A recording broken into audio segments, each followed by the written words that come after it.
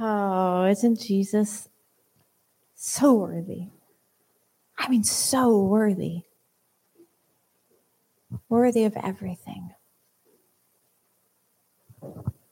Couldn't you just stay in this place forever and ever and ever?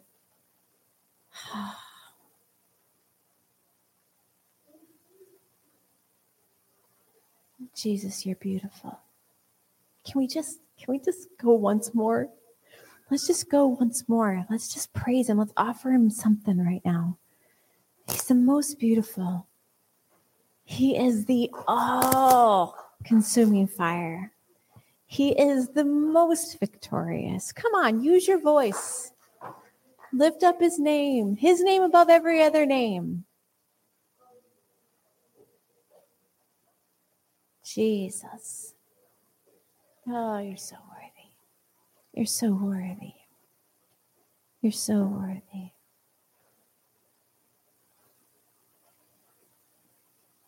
Behold the Lamb of God who came to take away the sins of the world. You are free. You are free. Say, I am free. Okay, say it like you mean it. I am free. Say it like you're glad about it. All right.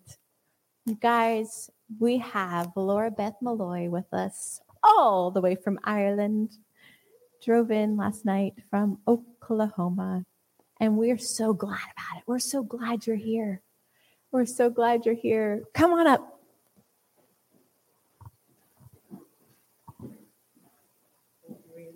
Thank you so much. Wow, I'm so delighted to be here and just excited. Yeah, let's just sit in that place for just a moment.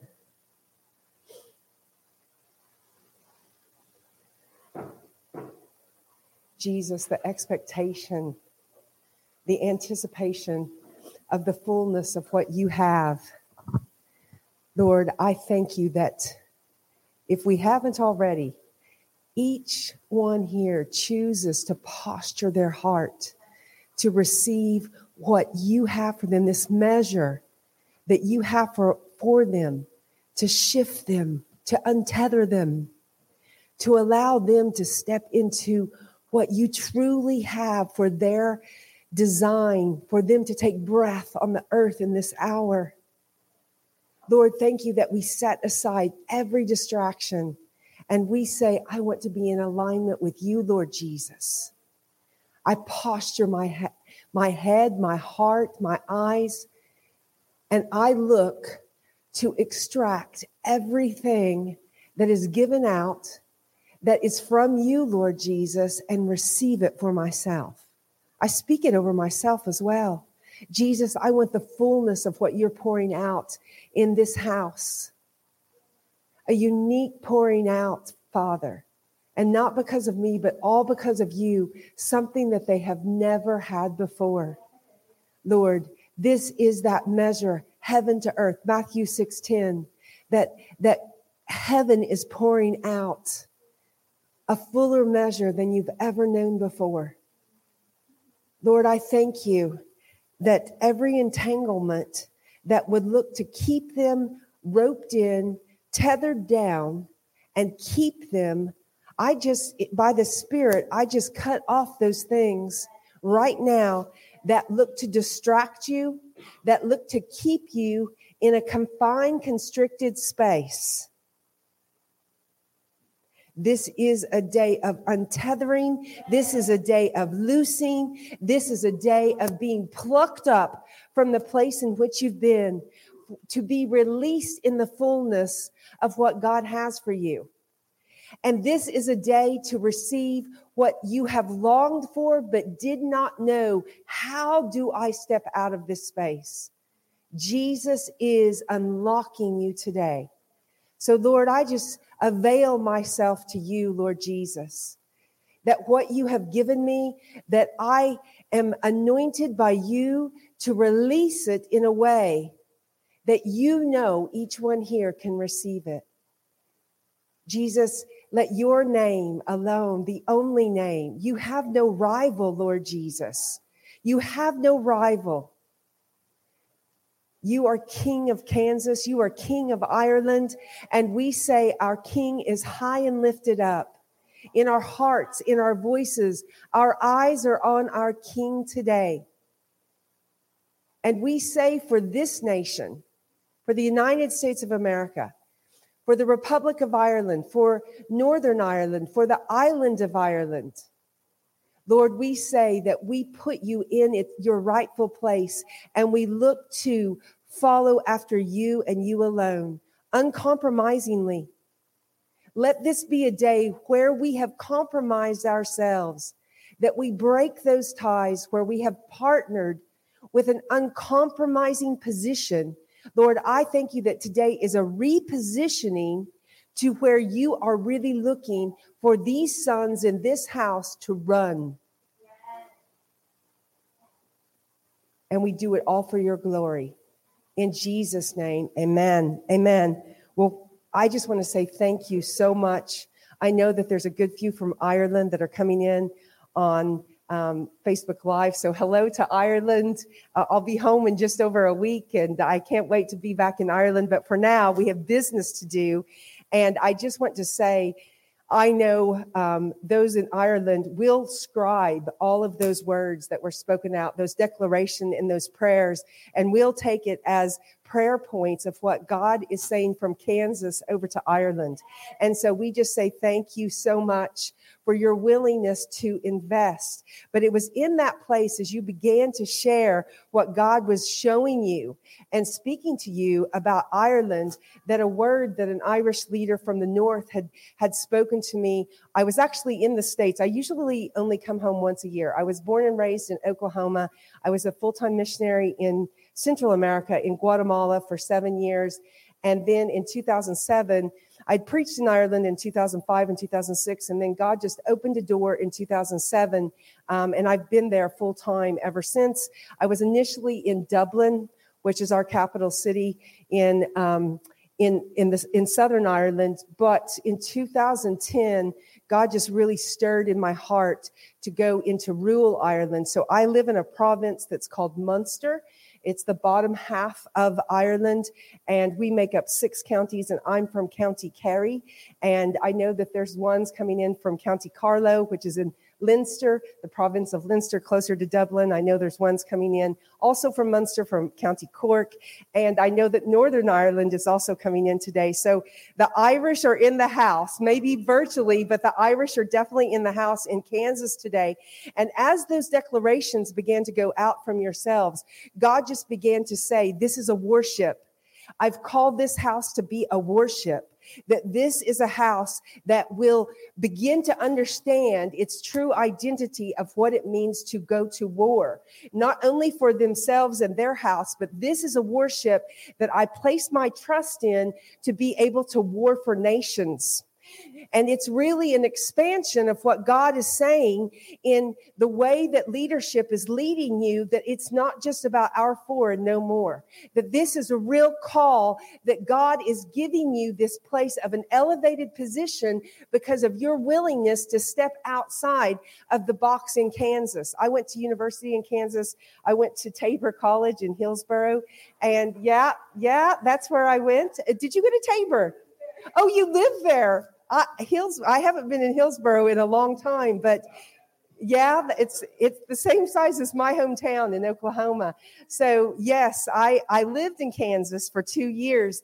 And so, you know, when we start to hear our stories, when we start to hear everybody's stories, you could almost begin to see how this tapestry of love from Colossians 2, that he's looking to do this interweaving in this time, that we're not coming into a time of being separate from one another, but we're really coming into this higher place. It's higher than unity. because the woke agenda can get in unity. But we're being called into a place of oneness with Jesus, regardless of our nationality, regardless of our story. And yet when you begin to share the story, you begin to see God is doing something that we have never experienced in our time on earth before. This is such an exceptional hour. And for God to begin to speak about this house being a worship, and he began to show me this worship. And I love what you shared about that launching that was going forth from Kansas into Ireland. And it wasn't a hook, but it was a heart that was actually being stirred. And it reminded me that was being launched. And it reminded me of this word that a leader from Northern Ireland gave me before I came to the States in July and August. I usually don't have 2 trips home a year, but there were some circumstances that got me here. And then when I got here, they said, actually, we're not going to do that. And I was like, okay, God's up to something. He got me here in one way, but other things are being launched. So right before I went to the States, came from Ireland to the States the last time, this leader from Northern Ireland said, there is a linking that is taking place, Lora Beth. I see a massive chain link between Ireland and America. And there is this reinforcement that's taking place. And a good few times that leader has come and reminded me, I love it that I'm from Oklahoma. I'm First Nation. I'm from 2 Native American Indian tribes. I'm from the Cherokee tribe, which everyone knows, but I'm also from the Osage tribe, which you'll see right now. There's a movie that was just launched on the 20th, Killer of the Flower Moon movie that Martin Scorsese just released. It's a true story about my tribe in Osage County, Oklahoma. It's a sad story, but it's a story that I believe God is looking to redeem First Nation people in America, but throughout the nations, to find the voice that they have in this time. And so in this word about this chain link between America and Ireland, because I am American, but I really now I think well, the Irish say you're more Irish than the Irish themselves at this stage, Lora Beth. I tend to think like the Irish now. And God's just allowed, if we had more time, I'd tell you the whole story, how God got me there and what he's done and how all the pieces of my story, he continues to use those to see what God wants to establish on the island. So this picture of the Bride of Ireland, I just began as Angie led us into that. I saw her and she was prostrate, facing up on the island, but roped down. She was tethered down. She was completely, and there was a bit of rustling. She's ready to move. She's ready to step into the place. And that word from the Northern Irish leader just rose up in me. There is a chain link between that. God is reinforcing the chain link from America to Ireland. And I just began to see America is part, as what you all stepped into those declarations, America is part of that untethering of the bride in Ireland. So I just want to say thank you so much for pressing in. And those pieces that you gave, we'll go back on the live recording and we'll scribe those, and those will be prayer points. But, I've been in full-time ministry 26 years. I've preached in a lot of places. I've had the privilege of going into all different types of venues. But when I came in here, it struck me that I love stained glass. We see a lot of beautiful stained glass in Ireland, but it struck me that the predominant color of your stained glass is green. And we have a saying in Ireland, because we get so much rain, we have 40 shades of green in Ireland. And as I looked at your stained glass, I was like, that linking word, God is really showing me that this particular house, this particular state has an important part to play in what God wants to do in Ireland. And so as you begin to consider, how does that bless me? When God calls you to that place to make an investment in a nation, it always is an invitation to say, you sow there and watch what I will do back in your own house, back in your own state. So this is a higher calling for this house. This is a higher calling for Kansas. This is a time for Kansas to step into the fullness of what God's calling it. But for this house, this is a time for you to step into, you are a worship. And God began to, and I'm saying not worship like we're praising God, war as in W-A-R. W-A-R. It's a worship.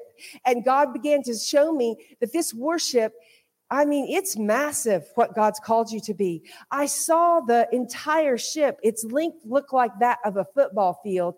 On the sides of the ship were these massive hearts, that heart piece. And God began to show me each one of you, you were standing with torches, all lining the ship. And he said, they are stepping in to understand what it means to go to war for other nations, to pull them into their true identity so they might step into that place that we would see the ecclesia, the church worldwide, established.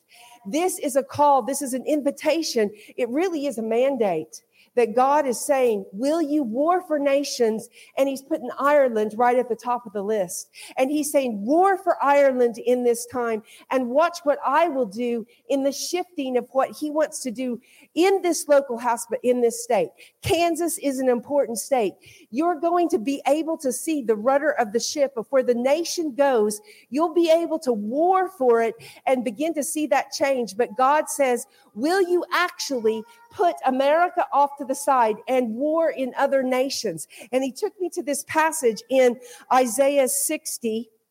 And he said this, as Angie said, now just step into this place that we've been learning, that you all have been taking these journeys. He said this about this house in Isaiah 60, verse 8. Who are these who fly like a cloud, like doves to their shelters? Yes, the coast and the islands will wait for me. Ireland's waiting for you. Ireland's waiting for you to say yes to being on that worship. Because when God showed me that worship and showed me each one of you holding a torch on the hull, on the bow, you were completely lining it. I watched the fire of that torch begin to move down that stake until you were lit on fire. You were a living, burning sacrifice. That's what he's calling you to. He's calling you to be a living, burning sacrifice on a worship, to go into nations and to be the rescue mission, to be the unleashing mission, to be the release mission of what he's looking to do in nations. Who are these who fly like a cloud, like doves to their shelters? Yes, the coast of islands will wait for me, with the ships of Tarshish in the lead. This is important. We're going to come back to what Tarshish. I didn't have this before I came in. I've got a word to give to this house, but this is a word for you, that you are like the ships of Tarshish in the lead, to bring your children from afar, their silver and gold with them, for the honor of the Lord your God, the Holy One of Israel, who has glorified you. Foreigners will rebuild your walls, and their kings will serve you. Although I struck you in my wrath, yet I will show mercy with you. I will show you my favor. Your city gates will always be open. I just saw this openness for the nations to come to this house. I saw this releasing for you to go to the nations. And I saw this going and coming. But that ship is preparing. This is a time to prepare. It's not launch time yet, but it's very, very near. So this is a time to prepare, to say, in that place of what Angie's leading us in, it's surrender. This is the place of surrender, to say, I'm ready to take the post that you have for me, God, to be on this ship, to be that living, burning sacrifice, that I'm one that has been called to a worship, this house, unedited life, to be able to be launched out into the fullness of what God has for you. It says, foreigners will rebuild your walls and their kings will serve you. And I just saw this place of you being willing to go out to the foreigner release them, and they would be blessing you back. It's just a picture of the redemptive love of Jesus and what he's looking to do with you and through you in this time. It says, let's go down to verse 12. For the nation and the kingdom that will not serve you will perish. Those nations will be annihilated. The glory of Lebanon will come to you, its pine, its elm, its cypress, to beautify the place of my sanctuary, and I will glorify my dwelling place.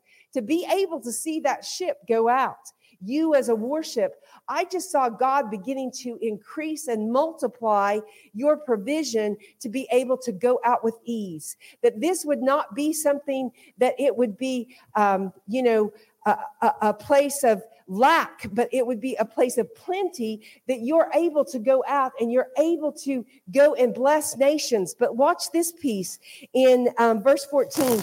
The sons of your oppressors will come and blow down to you. All who reviled you will fall face down at your feet. They will call you the city of the Lord, Zion, the Holy One of Israel. Instead of you being deserted and hated with no one passing through, I will make you an object of eternal pride, a joy from age to age. You will nurse on the milk of nations and nurse at the breast of kings. You will know that I am the Lord. I am your Savior and Redeemer, the mighty one of Jacob. Skip over to verse 8 in Isaiah 61. And it says, for I, the Lord, love justice. I hate robbery and injustice. I will faithfully reward my people, and I will make a permanent covenant with them. This is what God is saying to you. Where you have had injustice, where you have been rejected, where you have been turned away, God is saying he has not forgotten it. It says, I will faithfully reward my people and make a permanent covenant with them. Their descendants will be known among the nations. This is for this house, the worship house, and their posterity among the peoples. All who see them will recognize that they are the people the Lord has blessed. And God is going to say, I'm going to, as you step into this place of being able to be one who is a burning, living torch on this worship, he's going to say, actually, the injustice that you experience, the rejection that you have, I have not forgotten it. For the nations will look, and your own enemies will look, and they will say they are a blessed people because how they have prospered. So Lord, I just thank you that what you're saying and what you're calling this house into, I just want to give you this one piece. When God took me into that, I hadn't studied it out. I just sent a quick message to Northern Ireland and said, give me some background on Tarshish, because that's really what I thought God was saying about you. It says its importance stems from the part that the fact of the Hebrew biblical purchases tend to understand Tarshish as a source of King Solomon's great wealth in metals, especially silver, but also in gold, tin, and iron. The metals were reportedly obtained in partnership with the king of Hiram of Tyre, Phoenicia, and fleets of ships from Tarshish. What is God saying? He goes, I will provide. I will give wealth. That he is calling this a worship that is like Tarshish, that there will be provision, that it's coming from, in the biblical term, in the Hebrew, if you study this out, it's coming from King Solomon. God is saying, actually, I'm giving this release of wealth to you, but it doesn't even come from a king that would be an earthly king. I give you this wealth and I distribute it to you to be able to know your God has provided. He is providing for this worship to be able to come into place. But as I give you that piece, I knew that God was saying, before they can step into giving that place of surrender, of saying yes, to being that living, burning sacrifice, there's an untethering that must take place in hearts today. That I believe that today is a day to see yourself step into something that you've not known before. And so I believe that God is wanting to bring a level of freedom to you. And I just speak that out over you, Father. I just thank you that there's a willingness to enter into freedom. There's a willingness to be uncomfortable.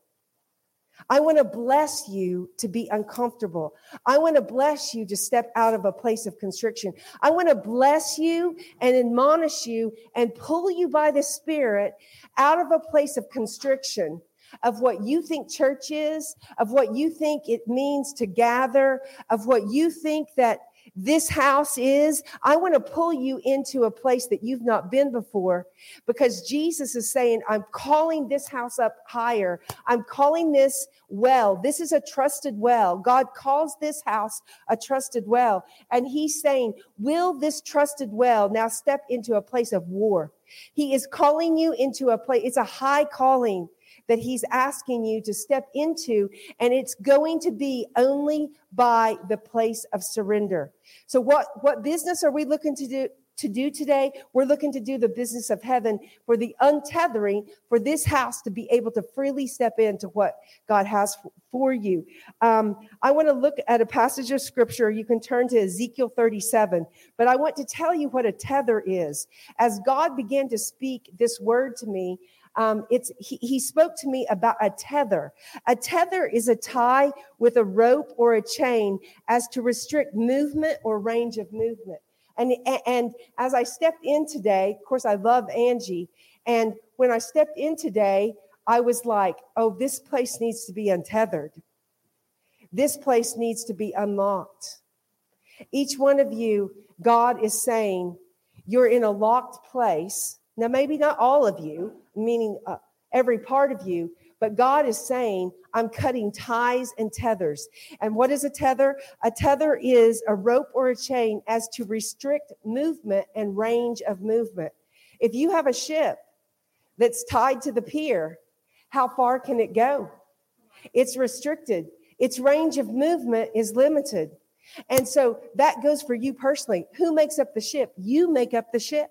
And he's saying, we're going to have to untether, break those chains, break those ties that have been put in place that you have knowingly or unknowingly partnered with, that is allowing you to stay tethered to a place. You're restricted. Your range of movement is limited. And God just has spoken to me. I want to share with you a dream that he gave me in late July. I was just back to the States. I hadn't been here for almost a year, and I was just back to the States, to my home place in Osage County, and my sleep was all over the place because of jet lag.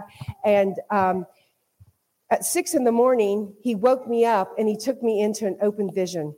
And in this open vision, I saw like an aircraft, a very old aircraft, not even World War II. This is like turn of the century. It was a biplane aircraft, so you could see the top wings and the bottom wings, but they were all made out of wood, and there was you could see light through some of it. It wasn't even a continuous wing. It was off the ground, but only barely. It was only barely able to maintain any airspeed. It looked weak. It looked like it was not going to make it. And I said to God, why are you showing me this? And he said, what do you see? And I said, that plane is not going to make it.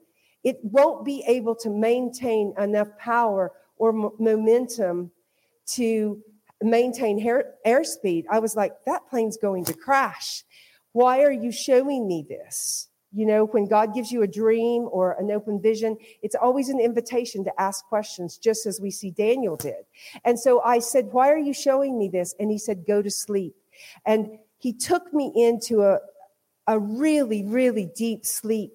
And in that deep sleep, he then gave me a prophetic dream. And in the prophetic dream, I'm standing on an airstrip, a long runway.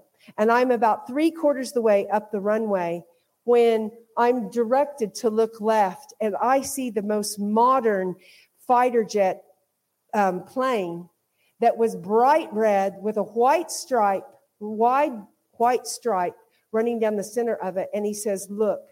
And I looked, and the engines began to turn on to this aircraft. And in the dream, my whole body shook.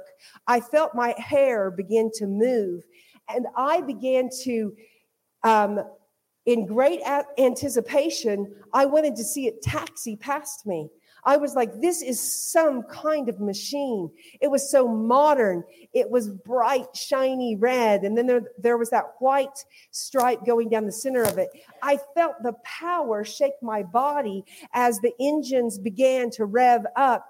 And in the dream, I'm anticipating, I want to see this thing taxi past me, this machine taxi past me, when in a moment, it just launches. It never needed to taxi. It never needed to build up speed. It had the power necessary for it to immediately launch. And I woke up and I said, what are you showing me, God? He said, that aircraft that I first showed you, that turn of the century biplane, that's where my church is right now. If they don't step out of everything that they've known in the place of constriction, they won't make it where I'm looking to take my bride.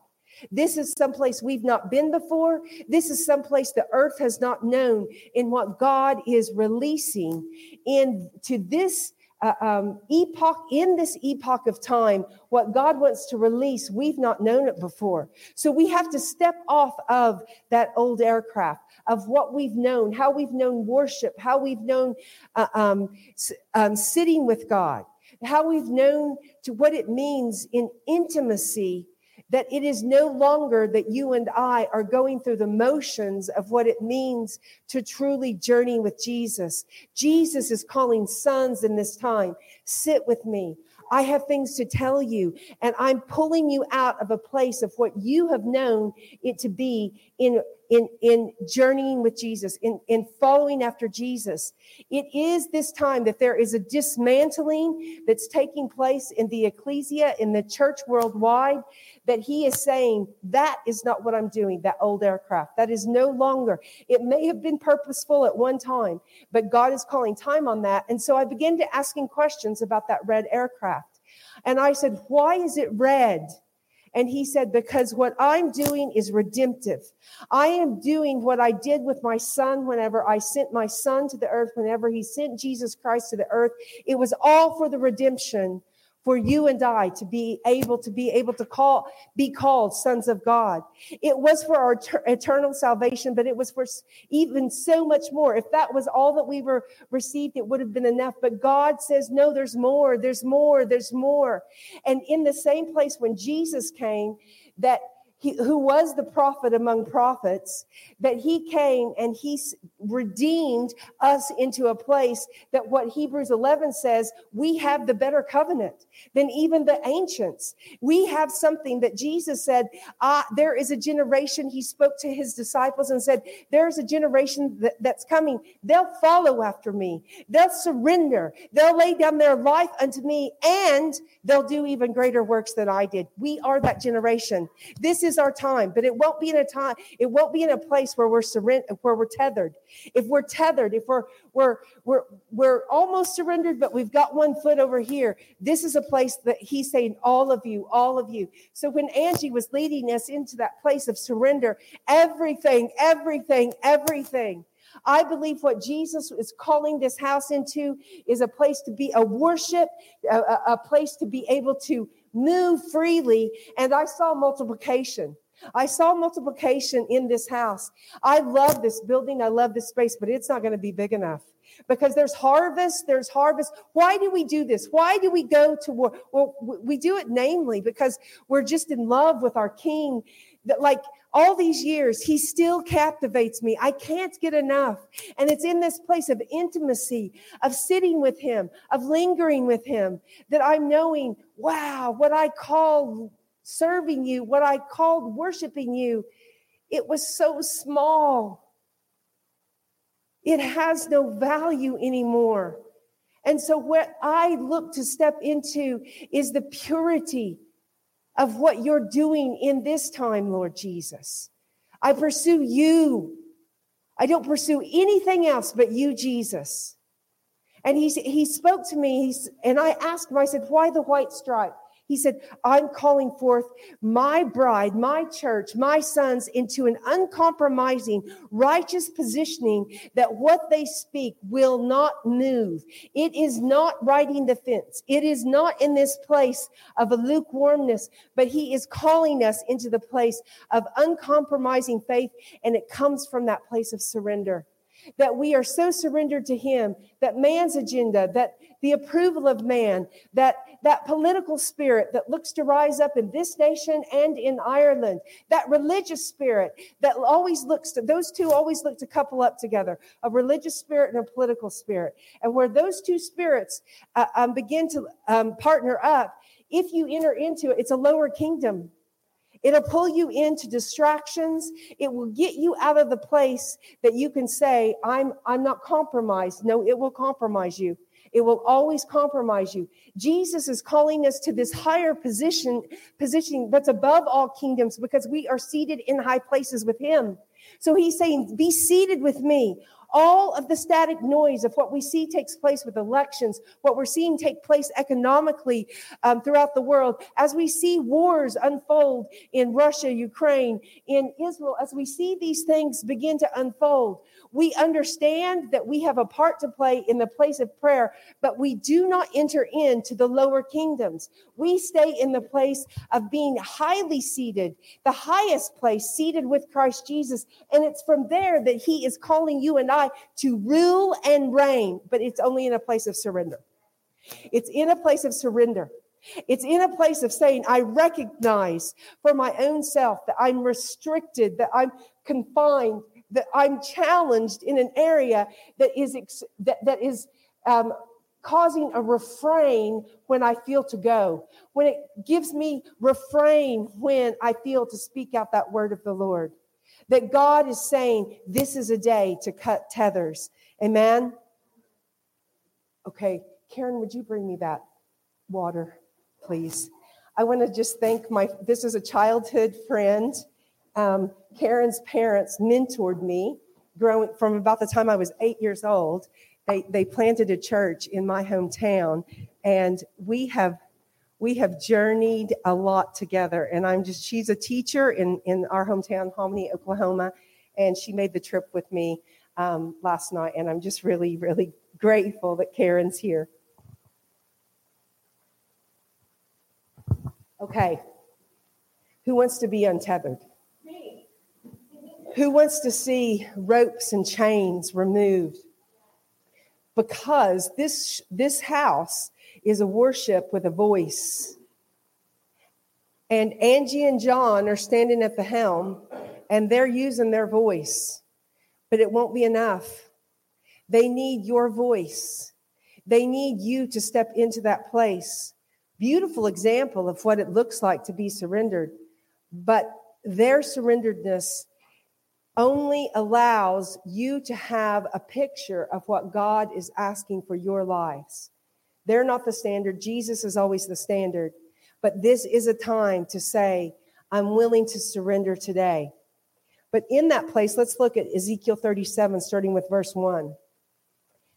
Ezekiel 37, verse 1. I just want to give you this prophetic word. Remind me of I know we met last night. What is your name?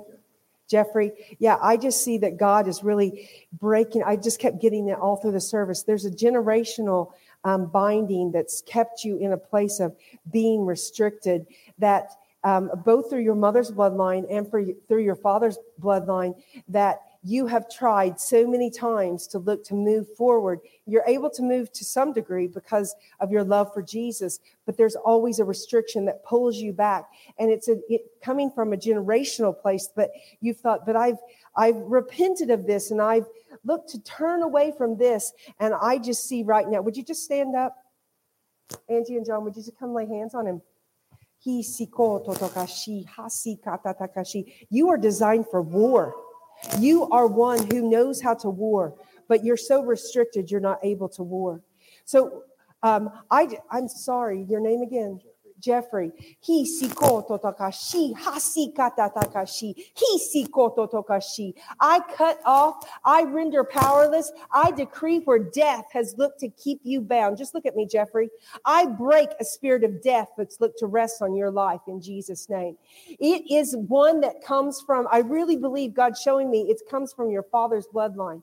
And I break a spirit of death off of you generationally. I break it off of your bloodline right now. And as I lay hands on you, every tether, every rope, every shackle, every old and ancient shackle that the enemy has looked to put on you and bind you in, I break that off of you now in Jesus' name. I pull you into the place of freedom. You are one who is designed for war, who is meant for war. And in this time, God says the giftings and callings of God, they go without repentance. And God says this to you, and I say this in great love of the King. He says, it's time to stop playing games, Jeffrey. It's time to step into the place of your rightful identity of who God says you are.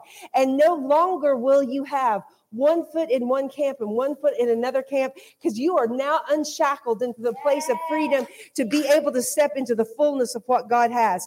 Where you have been unable to retain revelation, I break that cloud off of you in Jesus' name. And I lay my hands on you and I say in Jesus' name that revelation from your King will come to you. It will come to you in the midnight hour. It will come to you in the noonday sun.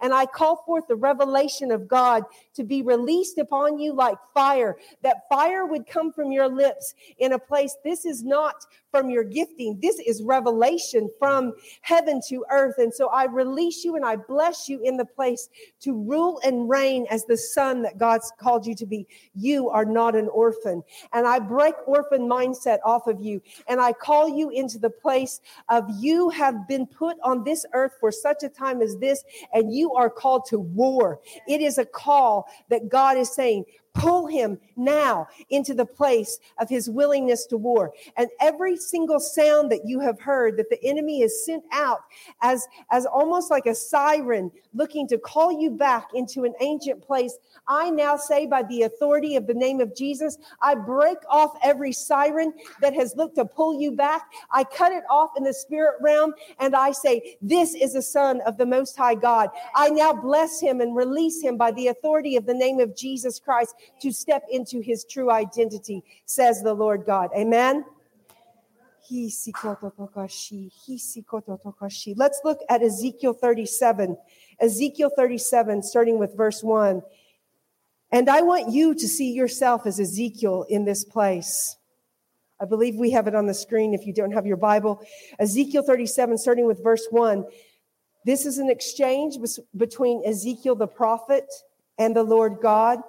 It will be a familiar scripture to some of you. The hand of the Lord was on me, and he brought me out by the Spirit of the Lord, and he set me in the middle of the valley. It was full of bones. And God just began to speak to me that right now, in the lives of many, they are standing and they are looking at death. And they are looking at, I've got this desire. I've got this vision that I know that God gave me. For some of you, it's been a prophetic word that God has given you something. And yet at one time you looked at it and you had great hope. You were like, wow, this is the thing that moves me. This is the thing I'm called to. This speaks to my very being. And yet now when you look at it, because hopelessness over that thing has rested, it looks absolutely impossible.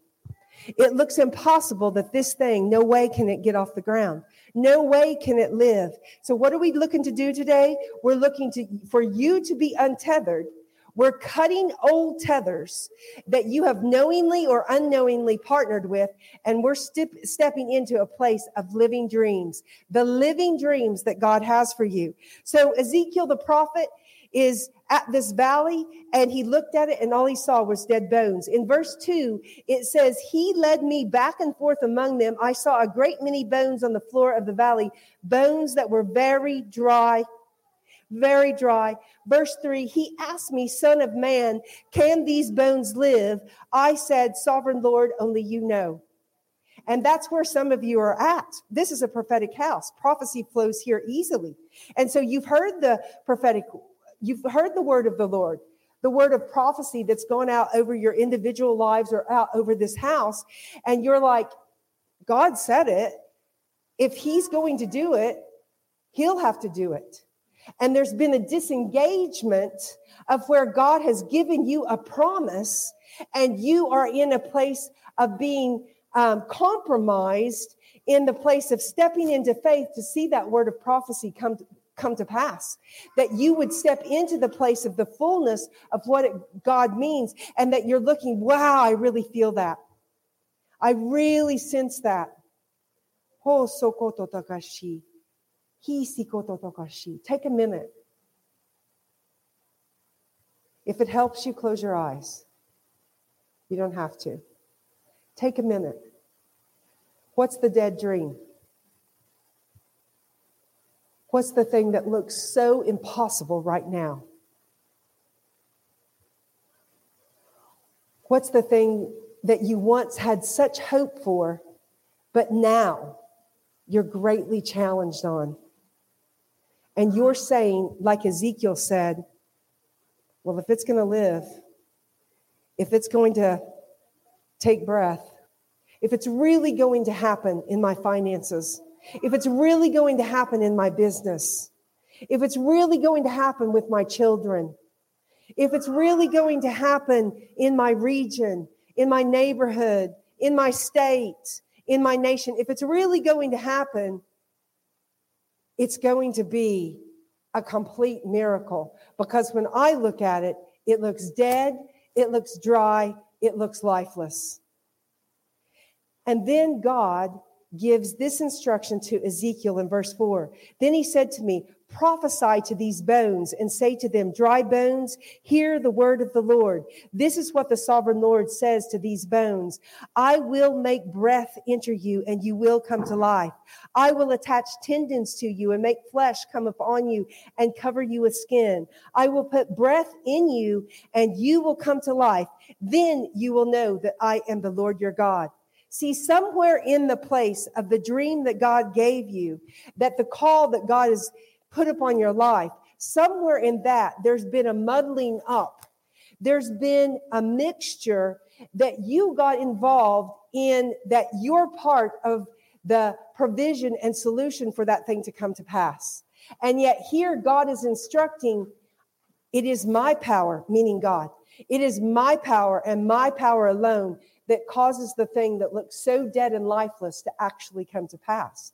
And he is giving this unique instruction.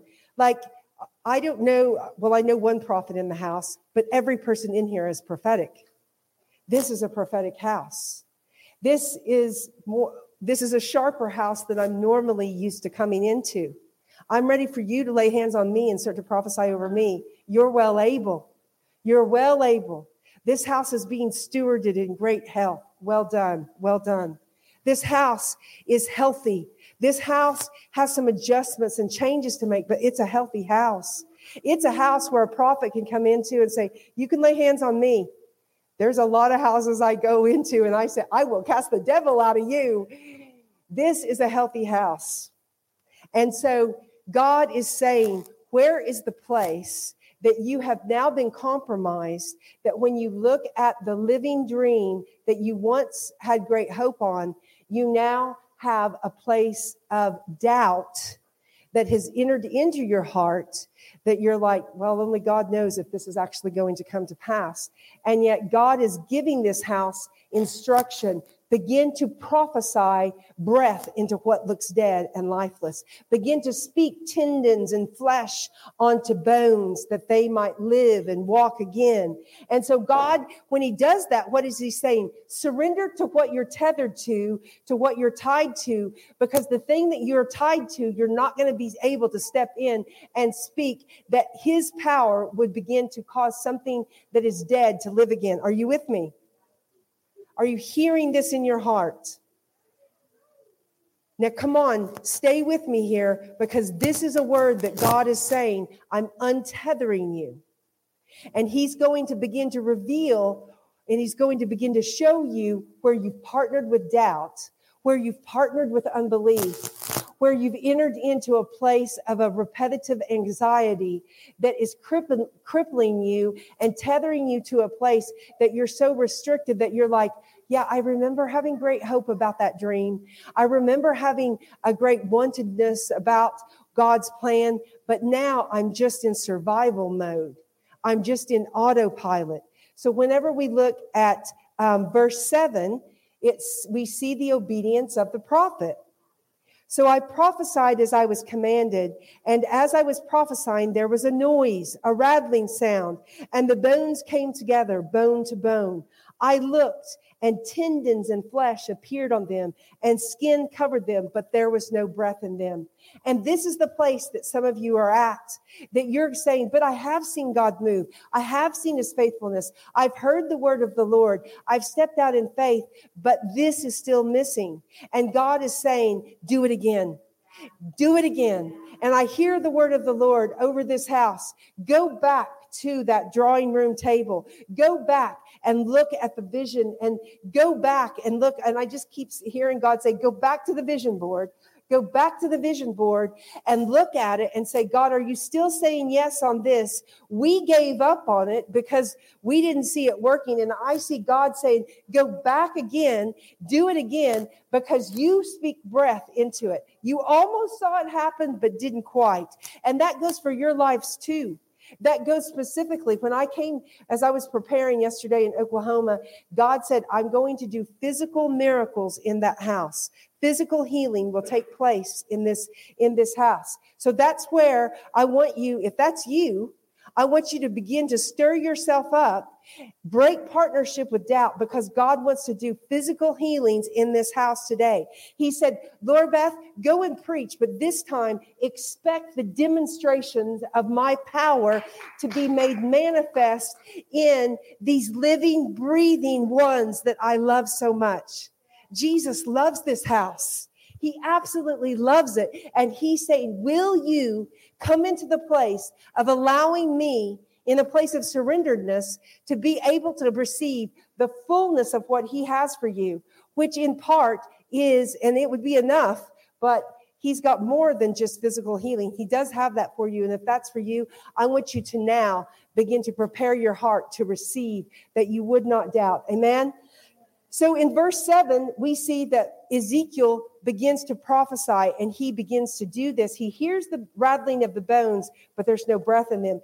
Then in verse 9, it says, then he said to me, prophesy to the breath. Prophesy, son of man, and say to it, this is what the sovereign Lord says. Come, breath, from the four winds and breathe into these slain, that they may live. And so what does Ezekiel do? And what are you going to do today? So I prophesied as he commanded me, and breath entered them, and they came to life, and they stood up on their feet, a vast army. I expect that when we finish our time here today, that this is a house that is coming into the place of being the vast army that can step on that warship. This is a time that there is, I hope you're a little bit uncomfortable. I hope that you're a little bit rattled yourself, going exactly why is she here? What is she looking to do? And what is she looking to step into in pulling us into a place? I'm telling you this, we have a saying in Ireland. They call a football field a pitch. My dad was I'm always saying American football coach. I have to say that in Ireland, but I'm in America. My dad was a football coach, and the stadium in my hometown is named after my dad. He was a good football player and he was a good coach. And the region I live at in Ireland is known for Gaelic football. They have a long heritage and a lot of success in Gaelic. Ireland is made up of 32 counties. The Republic of Ireland is made up of 26. And my particular county has won more of what we would call the Super Bowl. We call the All-Ireland. And my home county has won more All-Irelands than any other county. They love football, but they call a football field a pitch. And as I stepped in here today, I heard the Holy Spirit say, leave nothing on the pitch. Leave nothing on the pitch. Leave nothing on the field today. And that as we step into this place of you being willing to prophesy over what you see as dead, we're stepping into a place of the fullness of you and this house coming into its true identity to not only see change in this Junction City region, in this area of Kansas, in the state of Kansas, but also in the nations. It's a high calling that this house has to the nations. And in verse 11 of Ezekiel 37, it says, "Then he said to me, Son of man, these bones are the people of Israel." Now let's remember, all scripture can be put into three categories.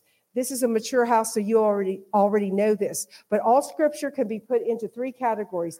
It is either addressed to the church, meaning us. It's addressed to the world, or it's addressed to Israel. All scripture can be categorized into one of those three. But we know, as those who have been grafted in, that he loves us as he loves Israel. When he speaks to Israel here, he's speaking to us as well. And it says in verse 11, "Then he said to me, Son of man, these bones are the people of Israel. They say our bones are dried up and our hope is gone. We are cut off. Therefore prophesy and say to them, this is what the Lord God says to say." And he gave it to Israel, and he gives it to me today to also speak out over you. "My people, I am going to open your graves and bring you up from them. I will bring you back to the land of Israel. Then you, my people, will know that I am the Lord." He keeps speaking of his own power, of his own sovereignty, in the impossibilities of what Israel was facing then, in the impossibilities of what you're facing now. When you look, I hear the word, Angie. It is a time, and John, I hear the word of the Lord. Begin again to step into the place of your desire to dream over land, property, and buildings. And I'm talking about acreages. I see God giving you acreages. I see him allowing you to step in, that you would, I see the two of you standing in an open field of a great acreage, and you just look, and God's saying, now dream, now dream, now dream. Now dream. And I see this as a place that God is going to allow the nations to come to. It is for Kansas. It is for Junction City, but it's so much bigger than that. This is a worship that God is saying, now rise up and begin to prophesy. Speak over fields, speak over land. It's a time for you to begin to rise up in faith and pull in the land, the property, and the buildings that is it's part of your inheritance. Don't give away your inheritance. Don't stop and don't leave something on the pitch because you weren't willing to step into the place of the greater call that God is saying. It is in the place of being untethered. So I just say, in the name and by the authority of Jesus, John, would you just stand up? Would you come and lay hands? Angie. He sikototakashi tatatakashi. He sikototokoshokototokashi. He sikototok. No place of judgment. But as soon as I saw you, John, God says, I'm untethering him. I'm wrecking what he thought he would be doing. I'm completely dismantling where you thought you would go and how you thought you would build and he's just wiping the slate clean. This is such a time that you are just coming in. I just see you actually. I see Angie standing in that field, arms lifted high. I see you on your knees.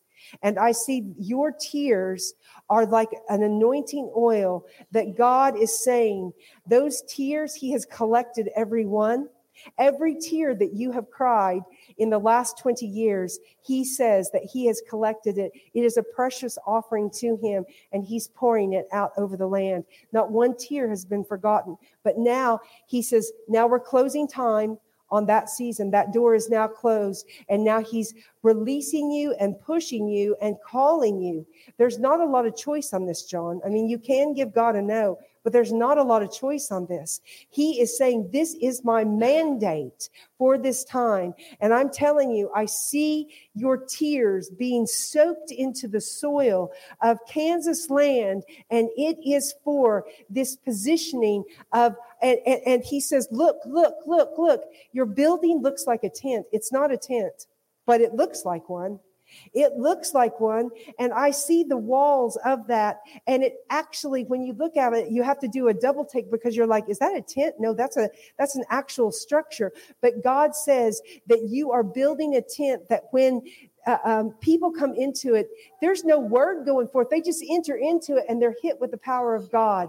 That they're hit. I'm telling you, it's a place. I don't know what the history is of this particular area in revival, but whatever's gone in the ground is now calling out. Is ready to release. The land is coming into alignment of a seed that was sown 50, 60, 70, 80 years ago. The seed is in the ground, and now is a time for harvest over this entire region. It's a tent, and it looks like a tent, and it's out in a massive field. It's an acreage. I wouldn't say it's any less than 5 acres, but it could be 10. It's a big area that you're able to bring people in, and I see the lines of cars of people looking to get in to hit and experience the power of God. This is a place that dunamis power, signs, miracles, and wonders. And I see people coming from Nebraska. I see people coming from California. I see people coming in from actually the north, the south, the Dakotas especially. The Dakotas, people are going to come in from the Dakotas, and we call them forth now. These are people who are at a place of desperation, and they've heard about a well, and it's in a field in Kansas, and they're willing to come. But God says, John, I'm calling you. This is your time to step into the fullness of what he has for you to do in this land for this time. And God says to you, Angie, for I have heard your prayer. I have not forgotten what I gave you as a desire. And it is in this time that it's a place of oneness. Now, there's no brokenness in your relationship, but I'm telling you, you're getting ready to experience oneness in your marriage like you have never known before. God sets you as a marker and a standard for what true love is. And where there has been every counterfeit that has looked to hinder or stop this marriage, even the residue of it, I remove it off of you in Jesus' name. And I call this marriage into the fullness of fruitfulness. And God says, not only is it you have 6 kids, you've been fruitful. So you've been fruitful in the natural. Now he says he calls you into fruitfulness in the spirit. And that's where that you've touched into it, you've come out of it. You've touched into it, you've come out of it. Now I call you into your new reality to be fruitful and multiply in the spirit. I heard this in worship, Angie, replication. This is the time to replicate. God says, start with who you have and begin to watch multiplication and replication on this house for land, property, and buildings, for sons to come into their true identity. It's not just for prophets. There's apostles, hungry apostles. I mean, almost like I'm hearing God say homeless apostles. Homeless apostles. God's going to give them a home. He's going to give them a father. And it's you. Amen.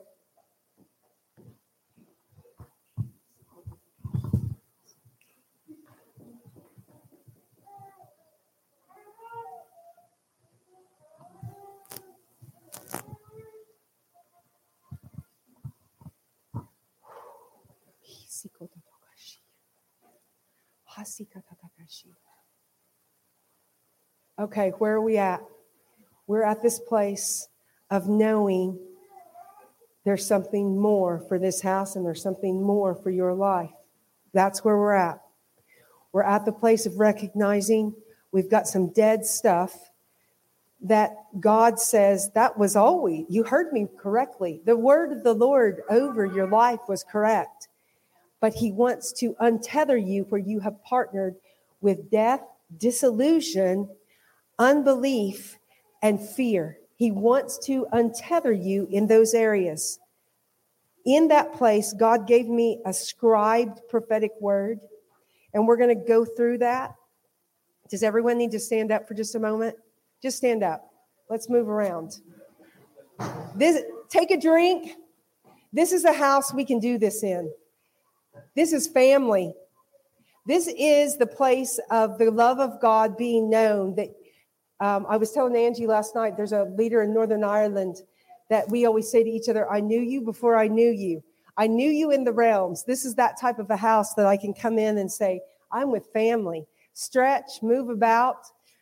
I'm getting ready to just give you a word, and it's for you. Amen? Okay, you can have a seat. I'll email this to Angie. So anybody who wants this, I don't know, if Angie and John were my pastors, I don't think they'd give me much of a choice. Everybody will be getting a copy of this word. I'll email it to Angie, and I also have a copy I can give you if you want to make Xerox copies. God gave me this, and you'll, with Angie, I know that you're probably pushed sometimes to do prophetic acts that you're like, what are we doing today? But it is so fun as you begin to see yourself step into a place that I recognized that as a prophet, when I stepped in, I was like, oh, they're prophetically sharp. They're able to hear the Lord. This is a house that's stewarded prophetically well. And so you know that there's different ways. You've heard me begin to give out a word of prophecy. That's a nabby prophet. Like I didn't know Jeffrey. I just met John last night. And so that's nabby flow. And the word nabby you'll find it in the Old Testament, and it means a bubbling up. So those words just come to me very, very quickly. But other times God will give me a scribed word, and it comes to me quickly, and I scribe that out. And so this is the word of the Lord over your lives today. Remembering a tether is a tie with a rope or a chain as to restrict movement or range of movement. We're untethering today. The Lord God calls to his sons and daughters, awaken, look to me. Yes, fully look to me.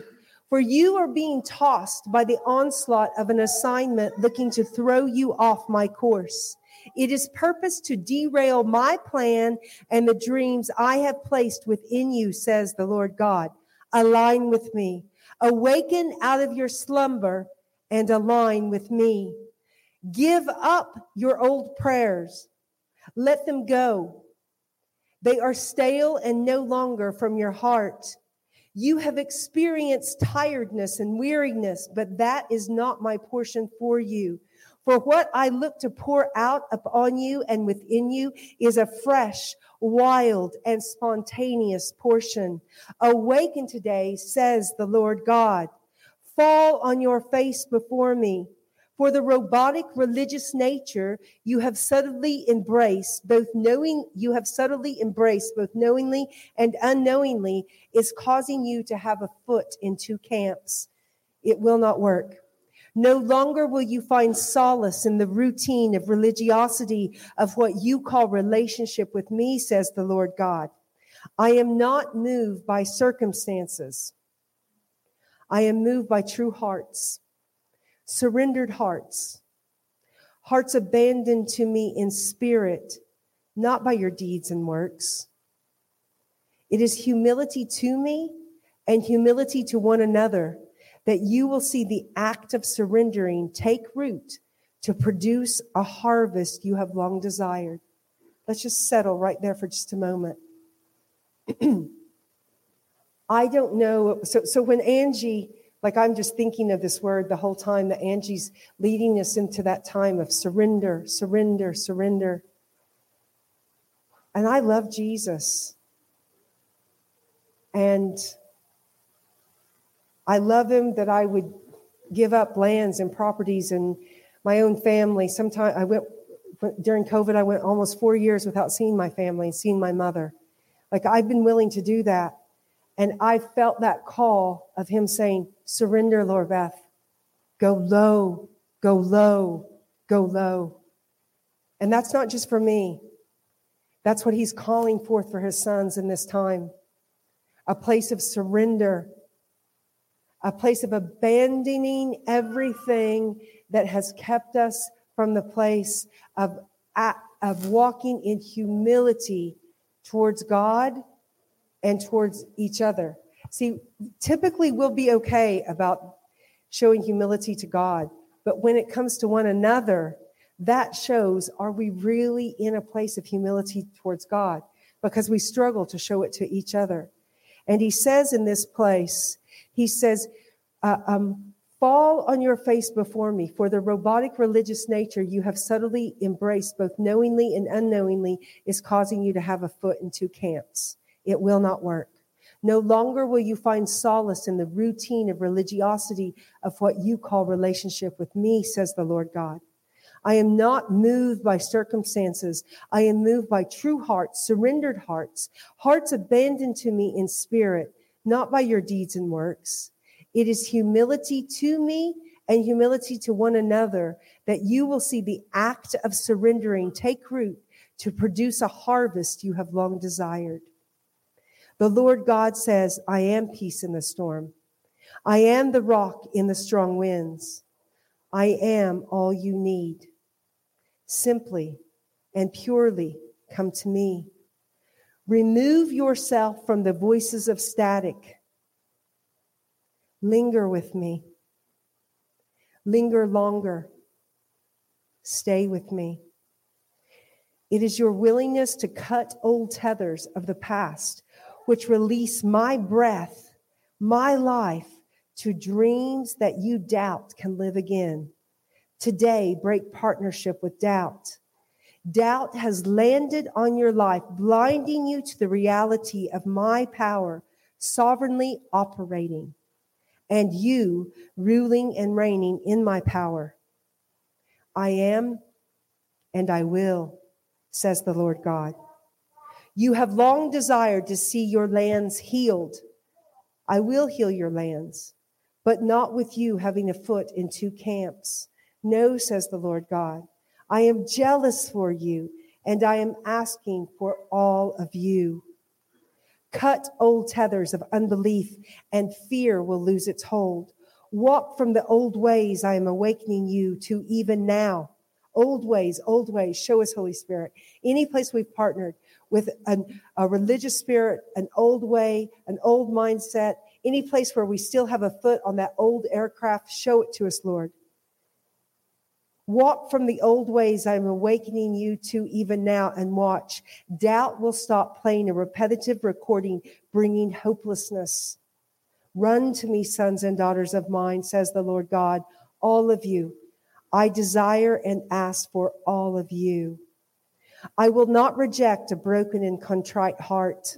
My portion today is to heal brokenness, wholeness to physical frames, complete healing in your physical bodies, fullness of health to your cells. All I have already appropriated is for you. Yes, fullness of health belongs to you. You are precious in my sight. I am asking for surrender. Complete surrender, says God. For it is in your obedience to allow the posture of your heart to change position that I release my breath upon your lifeless dreams, says God. Rise up, awaken yourself, for it is today I say, and this just rose up in me as he showed me that worship. He showed me the insignia going down the entire side of both ships, heart after heart after heart. But then seeing all of you holding these torches, outlining the ship, but the fire from the torch was running down the stake, and you were becoming the living, burning sacrifice. You were the torch. And this he says, rise up, awaken yourself, for it is today I say, you can no longer remain a motionless monument, but rather a burning, living, breathing sacrifice unto me, says the Lord God. Awaken, cut old tethers. Father God, I thank you that each spirit man that's here receives the truth of what you are saying in a place of revelation, that they may have known it in their heads before, but Lord, where you're speaking about doubt and unbelief, that's allowing fear to run a course of repetitive thoughts, that's allowing for anxiety to rest on them. Lord, I thank you that this word is that shear or that knife that's coming in and it's cutting a tether that has kept you in a place of restriction. Lord, I thank you that this would be a word that as it rests on them, they are recognizing the robotic nature of what they have unknowingly entered into, of what it means to truly linger with you, Jesus. Father, I thank you that this word shows each one of us, where do I have a foot in both camps? Where have I compromised? Where are you calling me to align and reposture my heart with you, Lord God?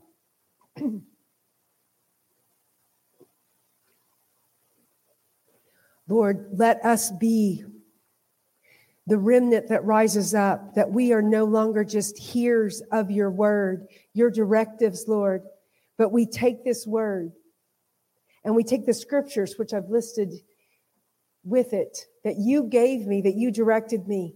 This is what I'm looking to do. This is where they must anchor up. This is where they must position themselves, all from the place of being willing to be surrendered to me. Lord, I thank you that this word is seated in them and it produces what your intentions are that it produce. In Jesus' name, amen. I want to look at some knife points to cut old tethers. So God has given you the word. This is the word of the Lord over your life. Now let's look at knife points to cut old tethers. And I'll pass this on to Angie as well for her to pass on to you. Number one, what you tolerate, you empower. So what you're tolerating, you empower.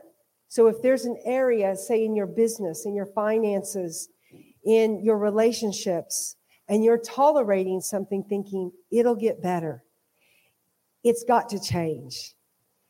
Certainly, I've prayed about it so much, and yet God is highlighting it as it's time to cut that. I'm calling time on that God's calling time on it.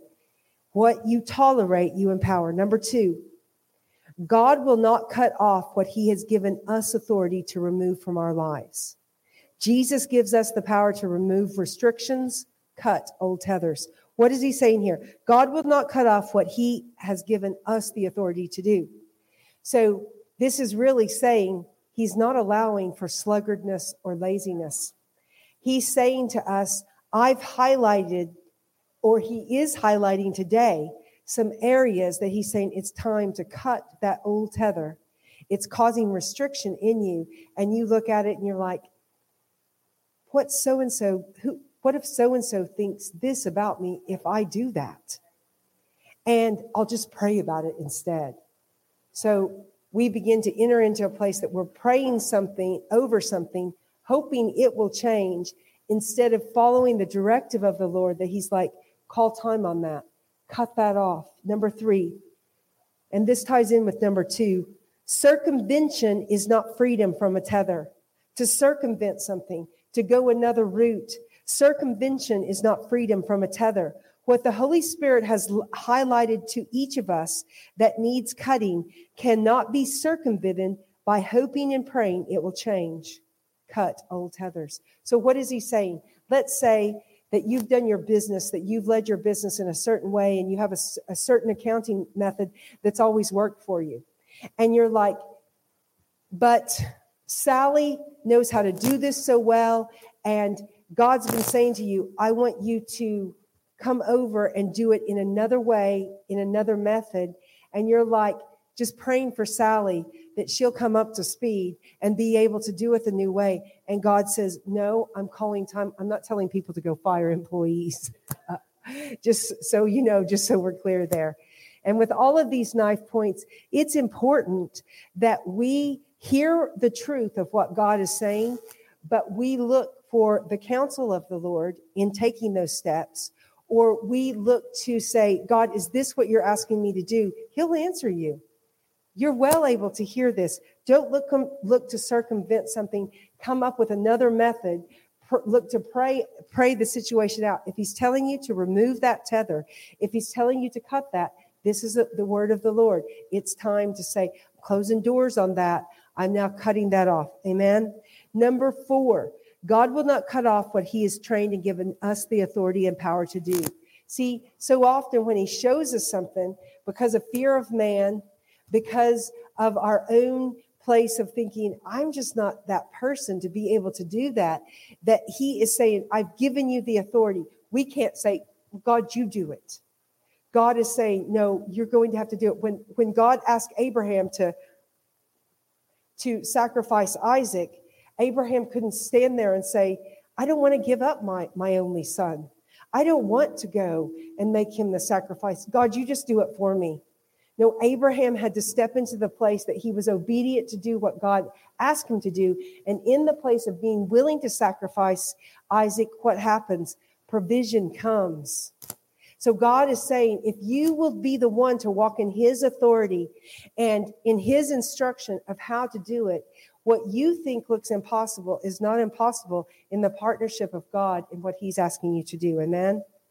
Number 5, the fulfilled promises or dreams God has given you come to life when we walk in obedience to his commands. Think about Ezekiel in this passage of Ezekiel 37. He looked at an impossibility, dry, dead bones. There's no breath on it. And God said, do this.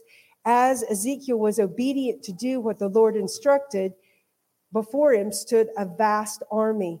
And so God is saying, for your fulfilled promises that he has for you, you're going to have to go walk some land. You're going to have to go stand in some pastures. You're going to have to go look at acreages. You're going to have to get on whatever the property app is here and start looking at stuff. And there's going to be such a joy in going to walk. You're going to get your steps in, no bother. That God is saying you're going to have to go out and do those things. That word that Jeffrey received, God is saying to you, he's going to have to walk that out. He's going to have to say, no shackles were removed from me. And Jeffrey's going to have to ask God, show me how to walk as a warrior, because I heard your word calling me into a place to be able to war. But all I know is how to be a shackled man. So Jeffrey's going to have to press into that and walk into obedience to say, show me Jesus. Is it that easy? Yes. We've made it really, really difficult. But it is that easy that he's saying, ask me and I'll show you. So this is God really saying he's not willing to do for us what he's given us the power and authority to do. What is this really a call to? Mature sons. This is mature sons. This is off of the milk, onto the meat. And God saying, I'm calling the mature sons of God to be willing to step into the place that they ask me for instructions and they obey me in it. Number 6, we have power and authority by the word and the name and the blood of the Lord Jesus Christ. What more do we need? See, you're going to have to step into this place of this mature call that God's asking. We're going to look at one last passage of scripture in James. You can start turning there. And then we're going to move into some ministry, and then I'm going to hand it back to Angie. You can turn to James chapter 1.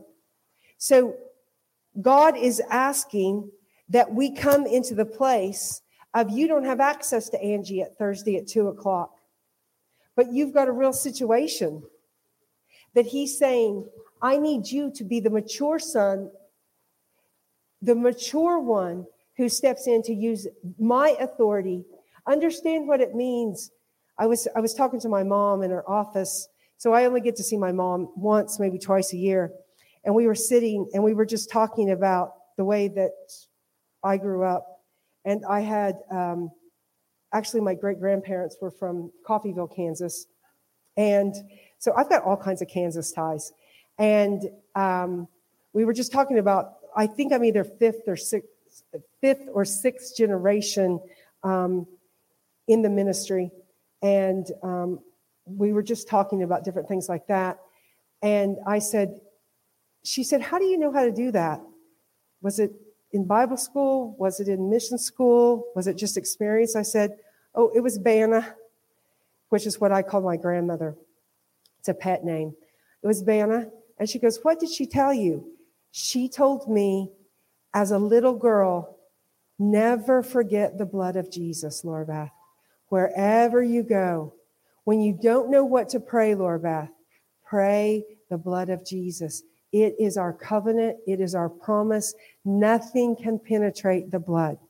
And so when we have seen a seeker-friendly church look to arise in America especially, but in the nations that doesn't want to talk about the blood, you'll never see the power of the demonstration of Jesus Christ where they're not willing to talk about the blood, the precious blood of Jesus. That place of understanding, God humbled himself, came in the womb of a woman to a dirt ball, meaning the earth, to a dirt ball, the greatest act of surrender, the greatest act of humility, and all for the place of giving the blood of God that not only redeems all mankind, but John 10:10 says that he came so that we might have life and life more abundantly, life to the full. And so this untethering word that God's giving you, these knife points are saying, I'm cutting off the things that are not allowing me to walk in the John 10:10 life. For me, no. This is where the American church and the church in the West has to rise up. It is not for you and I to have a more comfortable life. This is this higher call to the maturity of understanding. When James chapter 1 happens in my life, it's okay. It's a good thing when James chapter 1, starting with verse 2, starts to happen in my life. This is not for you and I to be comfortable. The church in the West is completely averse to any kind of discomfort, any kind of pain.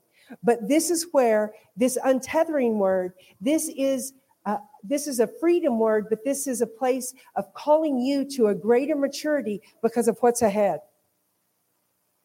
And that's not me speaking out of fear, but there is great change and unrest that is coming for the nations of the world, and it includes America.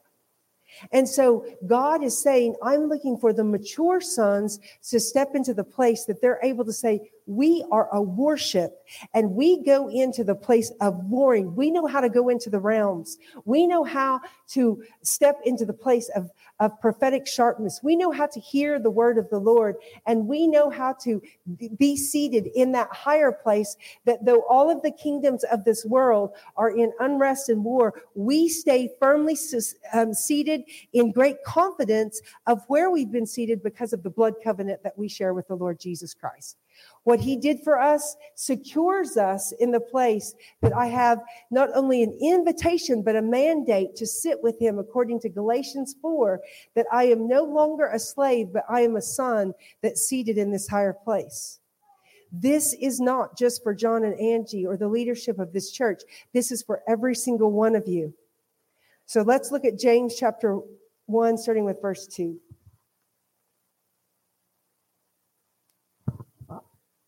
This is God saying, when this happens, embrace it. Don't run from it. Consider it pure joy, starting with verse 2.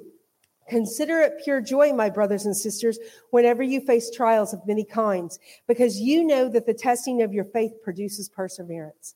This is sons and daughters coming into the place of saying, okay, didn't see this coming, or I knew this was coming and it's worse than I thought it would be. And saying, I'm good with that. I'm okay with that. Because there's something that's being produced in me. There is a perseverance, that there is a production of something in me that is necessary. This is the call that God is saying. Who are the ones that when trials and tribulations come, they don't run? They're like going, sign me up. I'm here. It's a complete counter kingdom, our kingdom.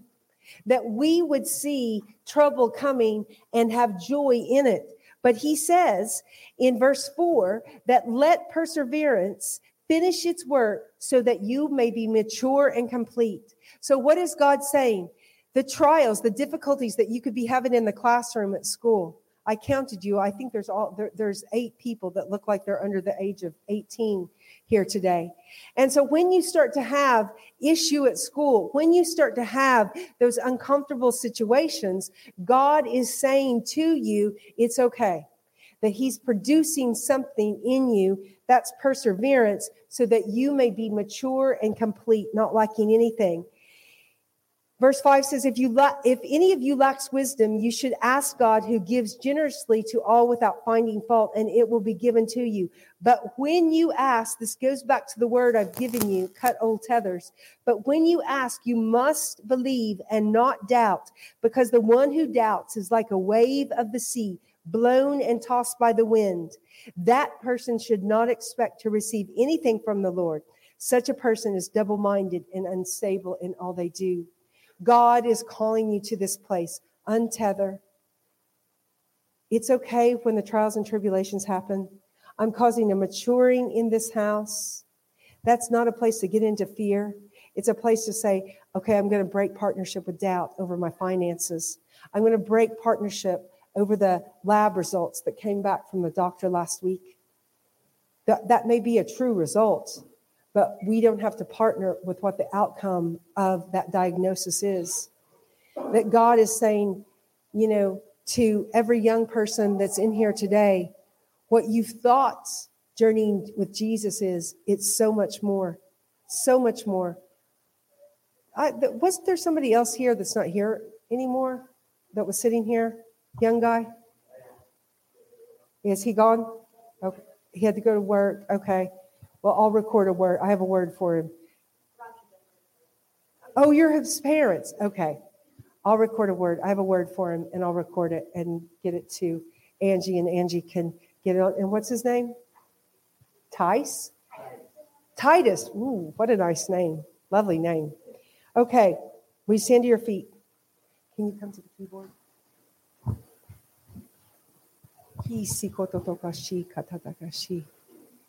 There's somebody else.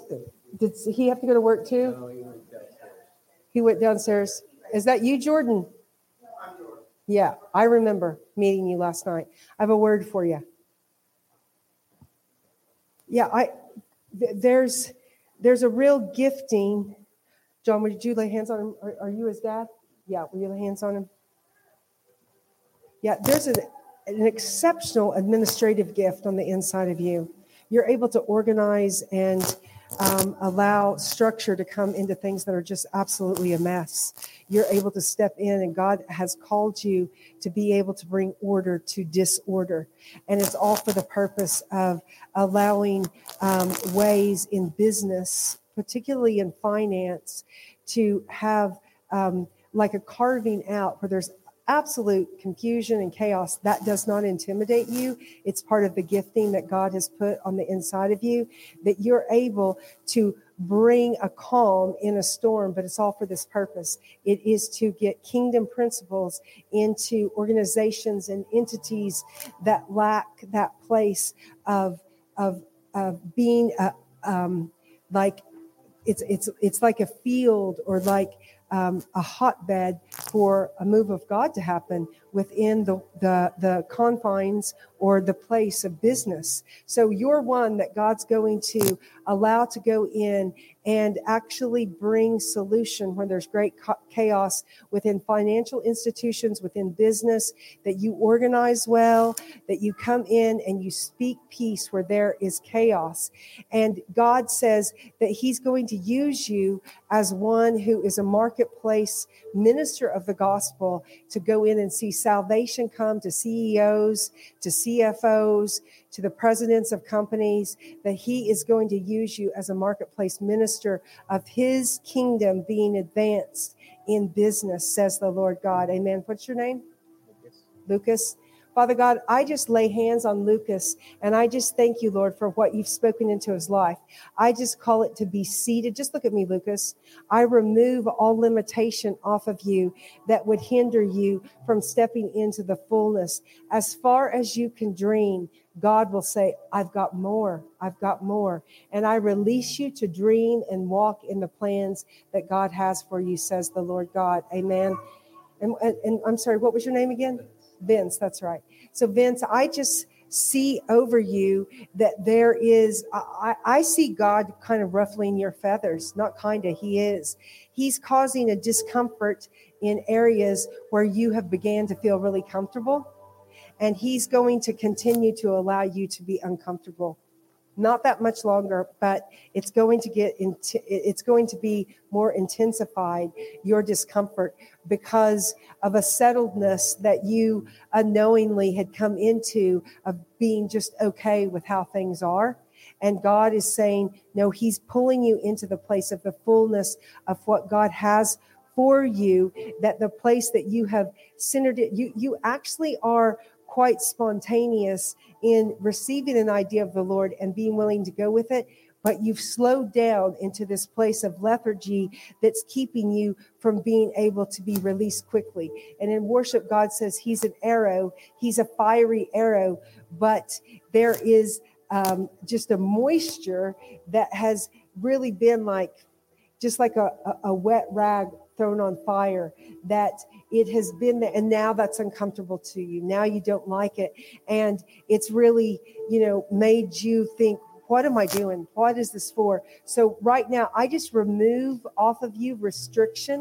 I remove off of you where you have partnered with, I'm just okay with this, because God says it's never what you were called to. You are a runner. You are a front runner. You are one that is given the spontaneous word of the Lord to run with. And so I remove you from that back seat that you've taken and you've been willing to take. I break that off of you, and now I remove settledness, and I push you into the place of the wantedness of what God is calling for your gifting and calling for this house and for the nations, for the nations. For the nations. Yeah, I see you going into the nations. I don't know if you have a passport, but it's time to get one. I don't know if it's renewed or not. It's time to renew it. Get it up to date. I see you going into the nations. I see teams being launched out of here. Oops, I'm sorry. 4s and 5s. And I see teams beginning to go out here. And it's a real mix. It's a great representation. Bless you, Vince. It's a great representation, all the young people that are here. And I just now speak over you a willingness to be one who is set on fire. What's your name? Cody, I release you into the place, and I push you, actually. I'm not releasing you. I'm pushing you into the place of being one who is on fire and one who is willing to go set others on fire. Fire for Jesus. Fire for Jesus. May the fire of Jesus burn up everything that has kept you in a place of smallness. You are not made to be small. I release your voice. John, will you come lay hands on him? I release your voice into the place of the fullness. There is a roar. There is a roar. There is a roar. There is a roar. That God is looking. Just take your hands out of your pockets. Lift them up. I release you in the place of the fullness of what God has for you. I release you where smallness has looked to rest on you. I say no in Jesus' name, and I call the roar for the kingdom out of you in the name of Jesus. You're an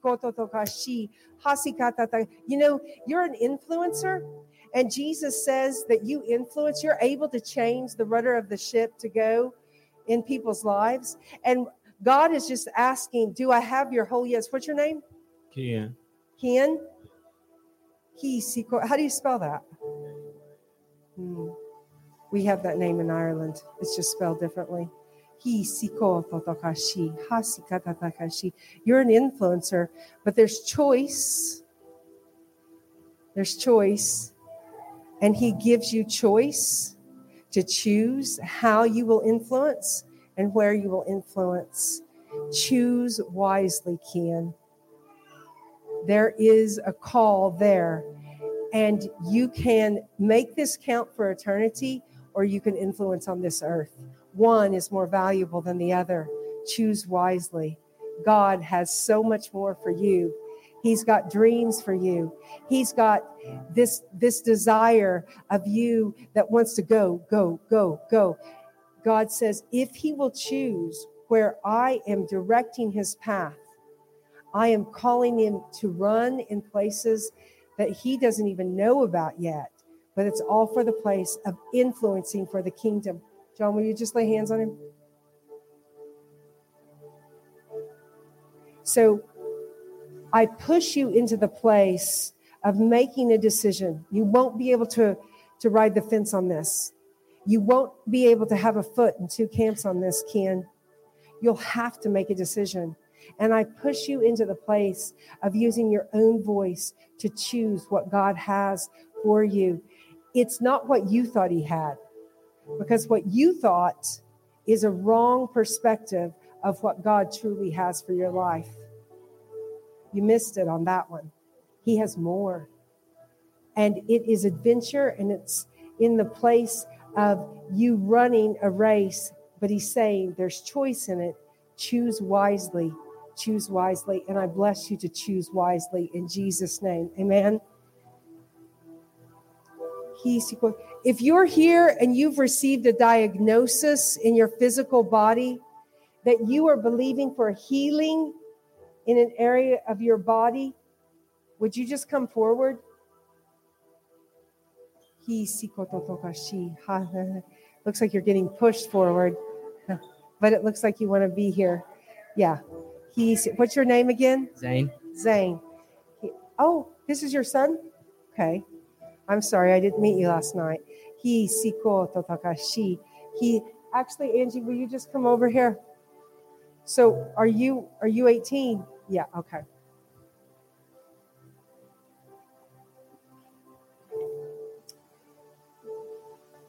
Karen, would you bring me a tissue? Actually, what I heard was for the entire family. I heard that partnership is being broken today, where a spirit of infirmity has looked to take out your bloodline. And I saw that Zane has been targeted under that spirit of infirmity. But we look now to see the strong man removed off of the bloodline. And I just, you know what, when I walked in the house, your house, first of all, when I walked in, I was like, oh, there's love. There's a lot of love in this house. But the enemy has looked to dilute it with sickness. And so we're going to see that broken off of your house today, because this house has been called to be a house of miracles, signs and wonders, the deaf hearing, the blind seeing, dead bodies being raised to life again. Like I see that tent that's a building in a field, and they are lined up. And it's reminiscent of the healing revivals that we would have known from where we're at in the Tulsa area up to this. I always tell the nations we're the buckle of the Bible Belt. That was the seed, but no eye has seen on this earth what we're getting ready to step into. If there's harvest, there's healing. If there's harvest, there's a harvest of souls. We do all of this for the kingdom of harvest that's coming forth. And we're going to see infirmity be removed from this house, that it no longer is part of the signposting that's over you physically. So right now, in the name of Jesus, I just come before you. Vince, would you come lay hands on Zane? Lay hands on him, Angie.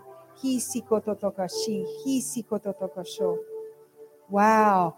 There's such a Davidic calling on your life. You're called to be one who is like King David, that you have a heart that is after God and is likened to God. There's a Davidic anointing upon you, that you are like King David, that the least of these is who God has said, I call him, I choose him. And so where the enemy has come with an Ishmael anointing, or sorry, not anointing, an Ishmael assignment, like that, it's not an anointing, Ishmael assignment, and he's looked to cause you to take on an identity that's not David, but rather the counterfeit, I remove that off of you right now. God says your identity, you are so likened to King David. I call you into the place of the true identity that God has for you. I remove off of this bloodline. Vince, would you hold that? I remove, where's your hand, Angie? I remove off of this bloodline. I remove off of this bloodline. I render it powerless, and I decree wholeness, healing, nothing missing, nothing broken. I call your cellular makeup to come into order now in Jesus' name. I call you from the top of your head to the bottom of your feet. Body, line up. Organs, come into their rightful working order. How you, Creator God, have called Zane's body to operate. I remove off of you death in Jesus' name. And I speak life and long life, that you will live out your numbered days according to what God's plan is over your life. And I now remove the death curse that says your days are numbered. It's a lie, and I'm calling it for what it is. I remove that lie, and I send it back to the place of its origin. You have permission, and you are released to dream. Your days are not numbered. You will walk in health all the days of your life, and you will declare the works of the Lord Jesus. You are called like David, who was anointed and was put in the place to see kingdoms ruled and reigned, to see the kingdoms of darkness removed. That's what God has called you for, Zane. And I bless you to walk out your life in health. Off of your bloodline, both from your mother and father and from your mother and father, I say, where a spirit of infirmity has rested on you, no more is it part of the place marker over your heads. I remove a spirit of infirmity off of you. And I say, go now to the place of your origin, no longer a part of the worry, the anxiety, the place. I just keep hearing God say, remove numbered days, remove numbered days, remove numbered days. I remove off of you where the enemy has tried to whisper, the days are numbered. No, it is a lie. And I break the power of it. And I say, the Lord God now breathes his ruach, his breath, his life over your bloodlines, your DNA. I call your DNA, John. Let me look at you for a moment, John. I call your spiritual DNA, your physical DNA. Just look at me. I call your DNA, line up now in the name and by the authority of Jesus Christ, where there has been tremendous wounding, where there has been tremendous, just like I keep hearing, there's been a gunning by the enemy's camp for his DNA, because where he could look to hit you in the place of repetitive trauma, I remove that off of you in Jesus' name. Lay hands on him. And I thank you, Lord God, that DNA comes into alignment, that no longer are there missing chinks and chunks out of your DNA. I call forth the DNA of Jesus. Look at me, John. I call forth the DNA of Jesus. In Jesus' name, line up. Death removed, life and long life. You know, you're gonna live a long life. Your days aren't numbered, and death is not a part of any of your near future. And so I speak over you. I just see you running. I see you physically taking on things that you had said that was another time, another place. I see some real physical change happening in your body. And I just speak that out as the word of the Lord, because he needs you to be able to run. You're going to be a runner and a lifter, runner and a lifter, a runner and a lifter. And I bless you in the place of your physical health coming into complete alignment with what God has for you. Amen. I just want to bless you in the place of intercession. that it's a call that you've known for a while, and maybe you're already walking in intercession, but I see God is saying, step it up. He's calling you. I see his hand extended out to you and pulling you into a place of learning what it means to war in intercession. That's new for you, but you're willing to do it. But God is saying, I call you forth to intercede in a place of warring. So he's calling you into the war room. He's calling you onto the worship, and he's calling you into the place of he so trusts you with the pieces that he gives you. I see your dream life, your prophetic dream life being sharpened. And I really see loose ends being cut off. And I see you stepping into the place of really, it's a promotion. Like you've never ran from being an intercessor, but now God is really showing you what it means to be a prophetic intercessor who enters into war on a daily basis. Actually, what's your first name? Grace, I actually see you just won't leave war. It's going to become your happy place. That you're happiest when you're in the war room and you're entering into the intercession that God is calling to you. So I bless you to see. I keep seeing seer over you as well. I keep seeing seer over you. So I bless you to see, and I bless you to intercede, and I bless you to go to the wall and war. Amen. I see a teaching gift being stirred on the inside of you. I see teaching. I see words being put together. I see an assimilation of you being able to give like teaching out, and you just thought, that's for somebody else. That's not for me. I want to break limitation off of you. What's your name? Megan. Megan. See, my ear's so attuned to an Irish accent that I hear American English, and I'm like going, what is that? What is that? Okay, just lift your hands. You're not small in front of Jesus. And so your wantedness to just be a wallflower and to be hidden and to not stand out, Megan, I remove that off of you in Jesus' name. And I thank you, Father God, that there is a voice right now where there was childhood trauma that looked to put you in a box, that rejection, would you just hold this? Where rejection looked to come and cause such a confinement. Look at me, Megan. He was there. He didn't leave you. And I remove that place of aloneness. I remove that place of isolation. I remove the place where hiddenness has been like a chain around your neck. I remove it. It's gone in Jesus' name. And I bless you to read his word and to see what happens when you take time to just linger in a single scripture. A single scripture. He's going to speak to you and give you messages, like a message. It could start off that it's for one person, that he's going to give you one scripture and he's going to give you a message out of it. And he says, start taking the steps of being obedient to give out what he gives to you. I speak over the fullness of healing over your heart.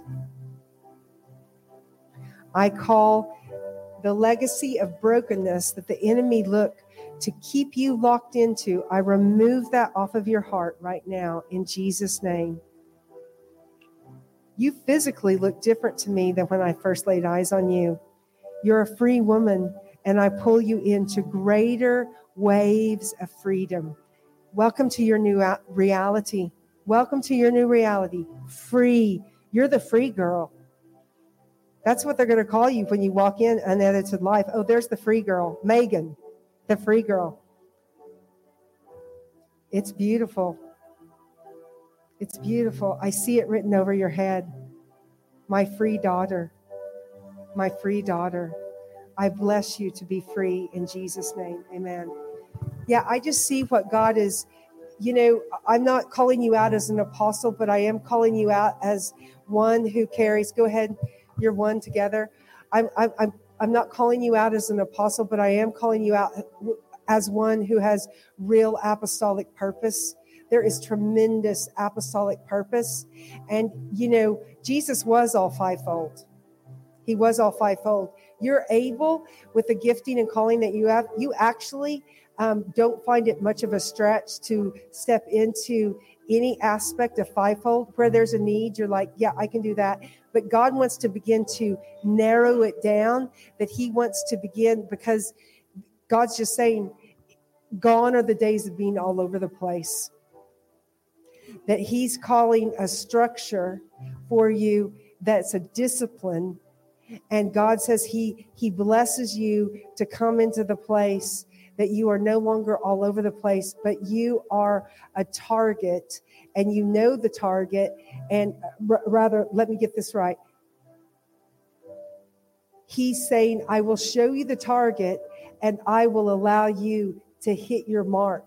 See, you were just happy to be launched, and it really didn't matter to you, because you're like, it's all for Jesus. And he's like, it is all for me. But he's now calling both of you into a greater level of maturity.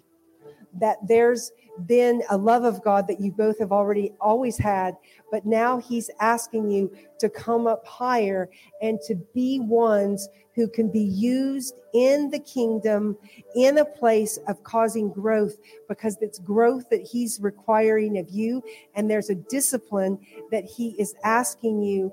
Do you love me? Then allow me to discipline you in a place. It's not rejection.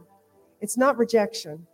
It's love, because you are two who have great apostolic purpose, both in this area, but I see you in the nations. I see you being willing to go to the nations, and that heart's desire that you've had since you were 12 years old, God is saying he will fulfill what he knows that you have given him a yes. But there's been a lot of distractions and a lot of all over the placeness that has allowed you to be off target. So now is a realignment. What do they do? What do they call that, Karen, when they're redoing the sights on a gun? What is it? Sighting in? There's a sighting in that's happening for your life and your call. It's not rejection, but it is discipline. And go and just bathe yourselves in James 1. Amen? Amen. God bless you.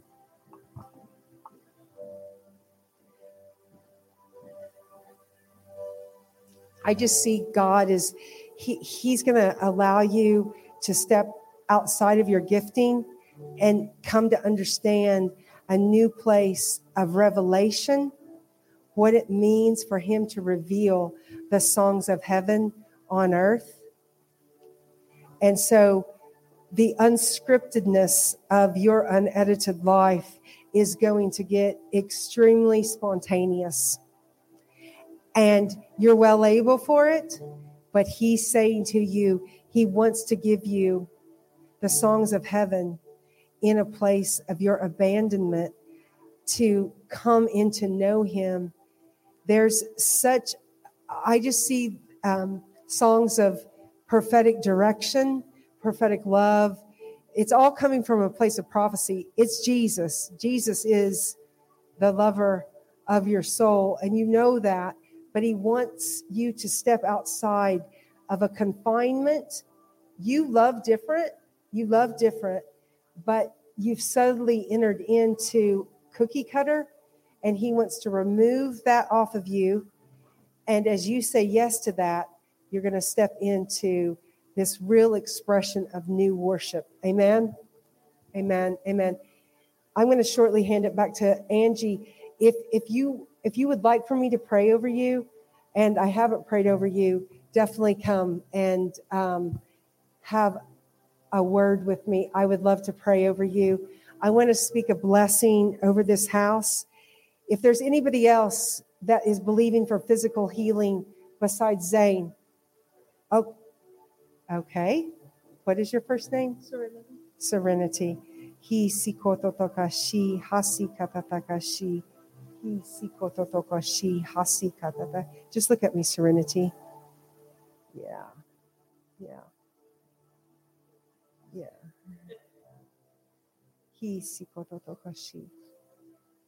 I want to speak Just look at me, Serenity. So I call your cells into order right now in Jesus' name. I call every cell into order. And where there has been, I just keep hearing autoimmune. And so I just break all autoimmune. Just look at me, Serenity. It's important that you look at me, not because of me, but because of the Jesus in me. So right now, by the authority of the name of Jesus Christ, I break every diagnosis of an autoimmune condition off of you in Jesus' name. It is not yours for the keeping, and now it is removed by the authority of the name of Jesus Christ, and I send it back to the place of its origin. I call doubt to go in the name of Jesus. Where hopelessness has landed on your heart, that this will always be your life, I remove that off of you, and I admonish you. Just take my hand. Take my hand. Take a step with me. We're walking out of your old life. Look at me. Look at me. We're walking out of your old life, and we're walking into a new way of you seeing yourself live your life. Now, take another step. Look at me. We're not walking the way that we used to walk, that death is always a possibility, that pain is going to be a constant. We're walking into something new right now. We're walking into a place that you will hope and dream and live and breathe and run and skip and do all the things that you want to do pain-free. So I just walk you in to your new life. With every step, you're taking a life, and that is breaking off of you. And I see hope beginning to rise up. And I give you Hebrews 11:1, that hope is fueling faith inside of you, Serenity, that you are now being given the confidence to possess the thing you do not see. So I speak the fire of hope all over you, that we're walking into a life that is the life that Jesus truly designed you to walk in, and that you will run and you will breathe and you will be the living sacrifice. See, I see hope in your eyes, and I saw hopelessness before we started entering into stepping into what Jesus is saying over you. So I speak the hope of heaven to fuel the measure of faith that's on the inside of you. I call where your cells have been in a feverish position that are quickly moved by anxiety. I remove that off of you in Jesus' name. All anxiety be removed in Jesus' name. Now, what you listen to is super important. So I'm going to tell you something I do. I find worship, instrumental worship, and I play it really low when I go to bed at night, and sometimes I play the scriptures really low. I want to encourage you to begin to listen to that when you're going to sleep at night. There is, right now, your cells have been repositioned. I don't doubt that Jesus has repositioned your cells, your red blood cells and your white blood cells. And I call order. Now, this is the place where we steward and walk out what Jesus is doing in our life. So I feel that he's saying, what you listen to, Serenity, is really important. So when you go to bed at night, I'm going to ask you, until he tells you to stop, and he'll tell you, I'm going to ask you to listen to either, you can get them on YouTube. I listen to them all the time. But I always ask Jesus, can I listen to this one? Because some of them are flaky. So I ask him, is this one okay to listen to? And he'll lead me. And I'm on one right now I've listened to for at least 2 months. But I want to bless you to walk out healing. What that means to walk out healing with him, to ask him questions. Can I do this? Can I not do this? Because he's going to show you the path of the Zoe, the God kind of health and life he has for you. But you have to enter in. It won't be your parents. It'll be you. And you're well able. Amen? Okay, God bless you. Would you just raise your hands? I bless this house to prosper. I bless this house to be a worship. I bless this house to untether. So I bless you to have that conversation and exchange with the Lord Jesus. Where am I tethered? What have I tied myself to, knowingly or unknowingly? What, Lord Jesus, are you asking me to close the door to? What are you calling time on in my life? Lord, I thank you that this is a house that enters into the fullness of where God is calling you to. Limitation be removed. I remove you from the place of limitation. I remove that from you in Jesus' name. I remove all limitation. I remove the legacy of brokenness off of this house in Jesus' name. I remove it. I say no longer will this be story after story of where there has been trauma and brokenness. Now I call forth the wholeness, the banner of victory, the banner of victory, the banner of victory, the banner of victory over this house in Jesus' name. Jordan, stand up. God says this over you, that you have a voice and it will be heard in the nations. Jordan, this is what God says to you. He knows the purposes and plans for your life. It is not a mistake, your life, Jordan, because you are going to see God open doors that no man can shut. You are going to run a race that no one else runs, but you're well able, Jordan. You're well able to hear the voice of the Lord God. And I call forth the prophetic utterance that's on the inside of you that never seems to get unlocked. I release it now in you in Jesus' name. I call you into the place of knowing your prophetic identity as a son of God. And where the enemy has looked to keep you in a place of cloudiness, I pull you into the certainty that you are a son who hears directly from the Lord God, that you speak out what God gives you, and you make no compromise and you make no excuses. This is what I heard. This is what I say. I call your prophetic voice to be sharpened and for you to step into the fullness as a son of God who hears from God and causes nations to be shifted and causes people groups to come into alignment. You are a kingdom shaper. You are one who has been called to shape the kingdom, and I call you into the fullness of that in Jesus' name. Amen. Do you agree with me? Do you agree with God? Amen. Father, I thank you for the opportunity to be a part of this house. I believe their windows are green for a reason. This won't be their house for much longer. But when they walk into this house, Lord, I thank you that they will be reminded, pray for Ireland. Stand with Ireland. Lord, it's our privilege to be the generation taking breath on the earth in this hour. Lord, let us leave nothing on the pitch. Let us give our yes today to the place of being untethered. Lord, to the place of stepping outside of restriction, into the place of saying yes to dreaming the dreams, just like Ezekiel. Lord, we want to speak breath and life over the things that we thought.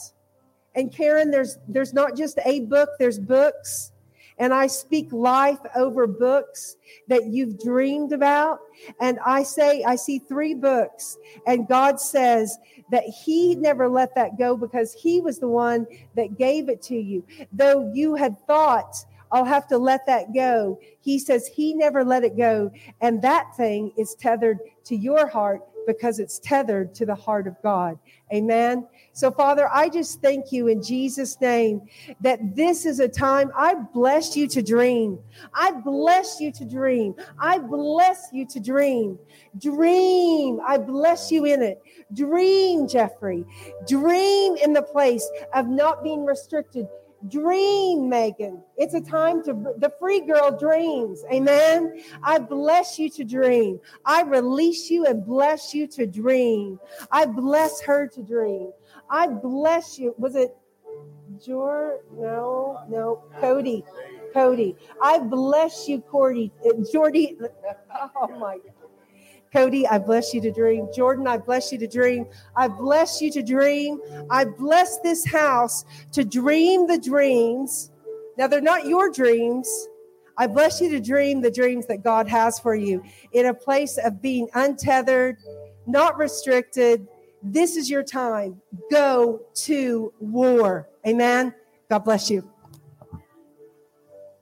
Wow. Can we just give God a hand clap? Okay, I think you can do better than that. With some enthusiasm. Yes, yes. Thank you. Thank you, Jesus. And Karen, can I just add a little something to that? I just saw that God was going to have you usher the kingdom into your classroom, and that you're going to experience significant changes with the students that you have this year, that you're going to begin to see the transformation that your heart has longed for. And I feel like there's going to be a transition for you in the coming days, that he is calling you up higher to do a greater work than you can accomplish in a classroom. All right, guys, go have lunch. Hug someone, tell them that they're your favorite. We love you.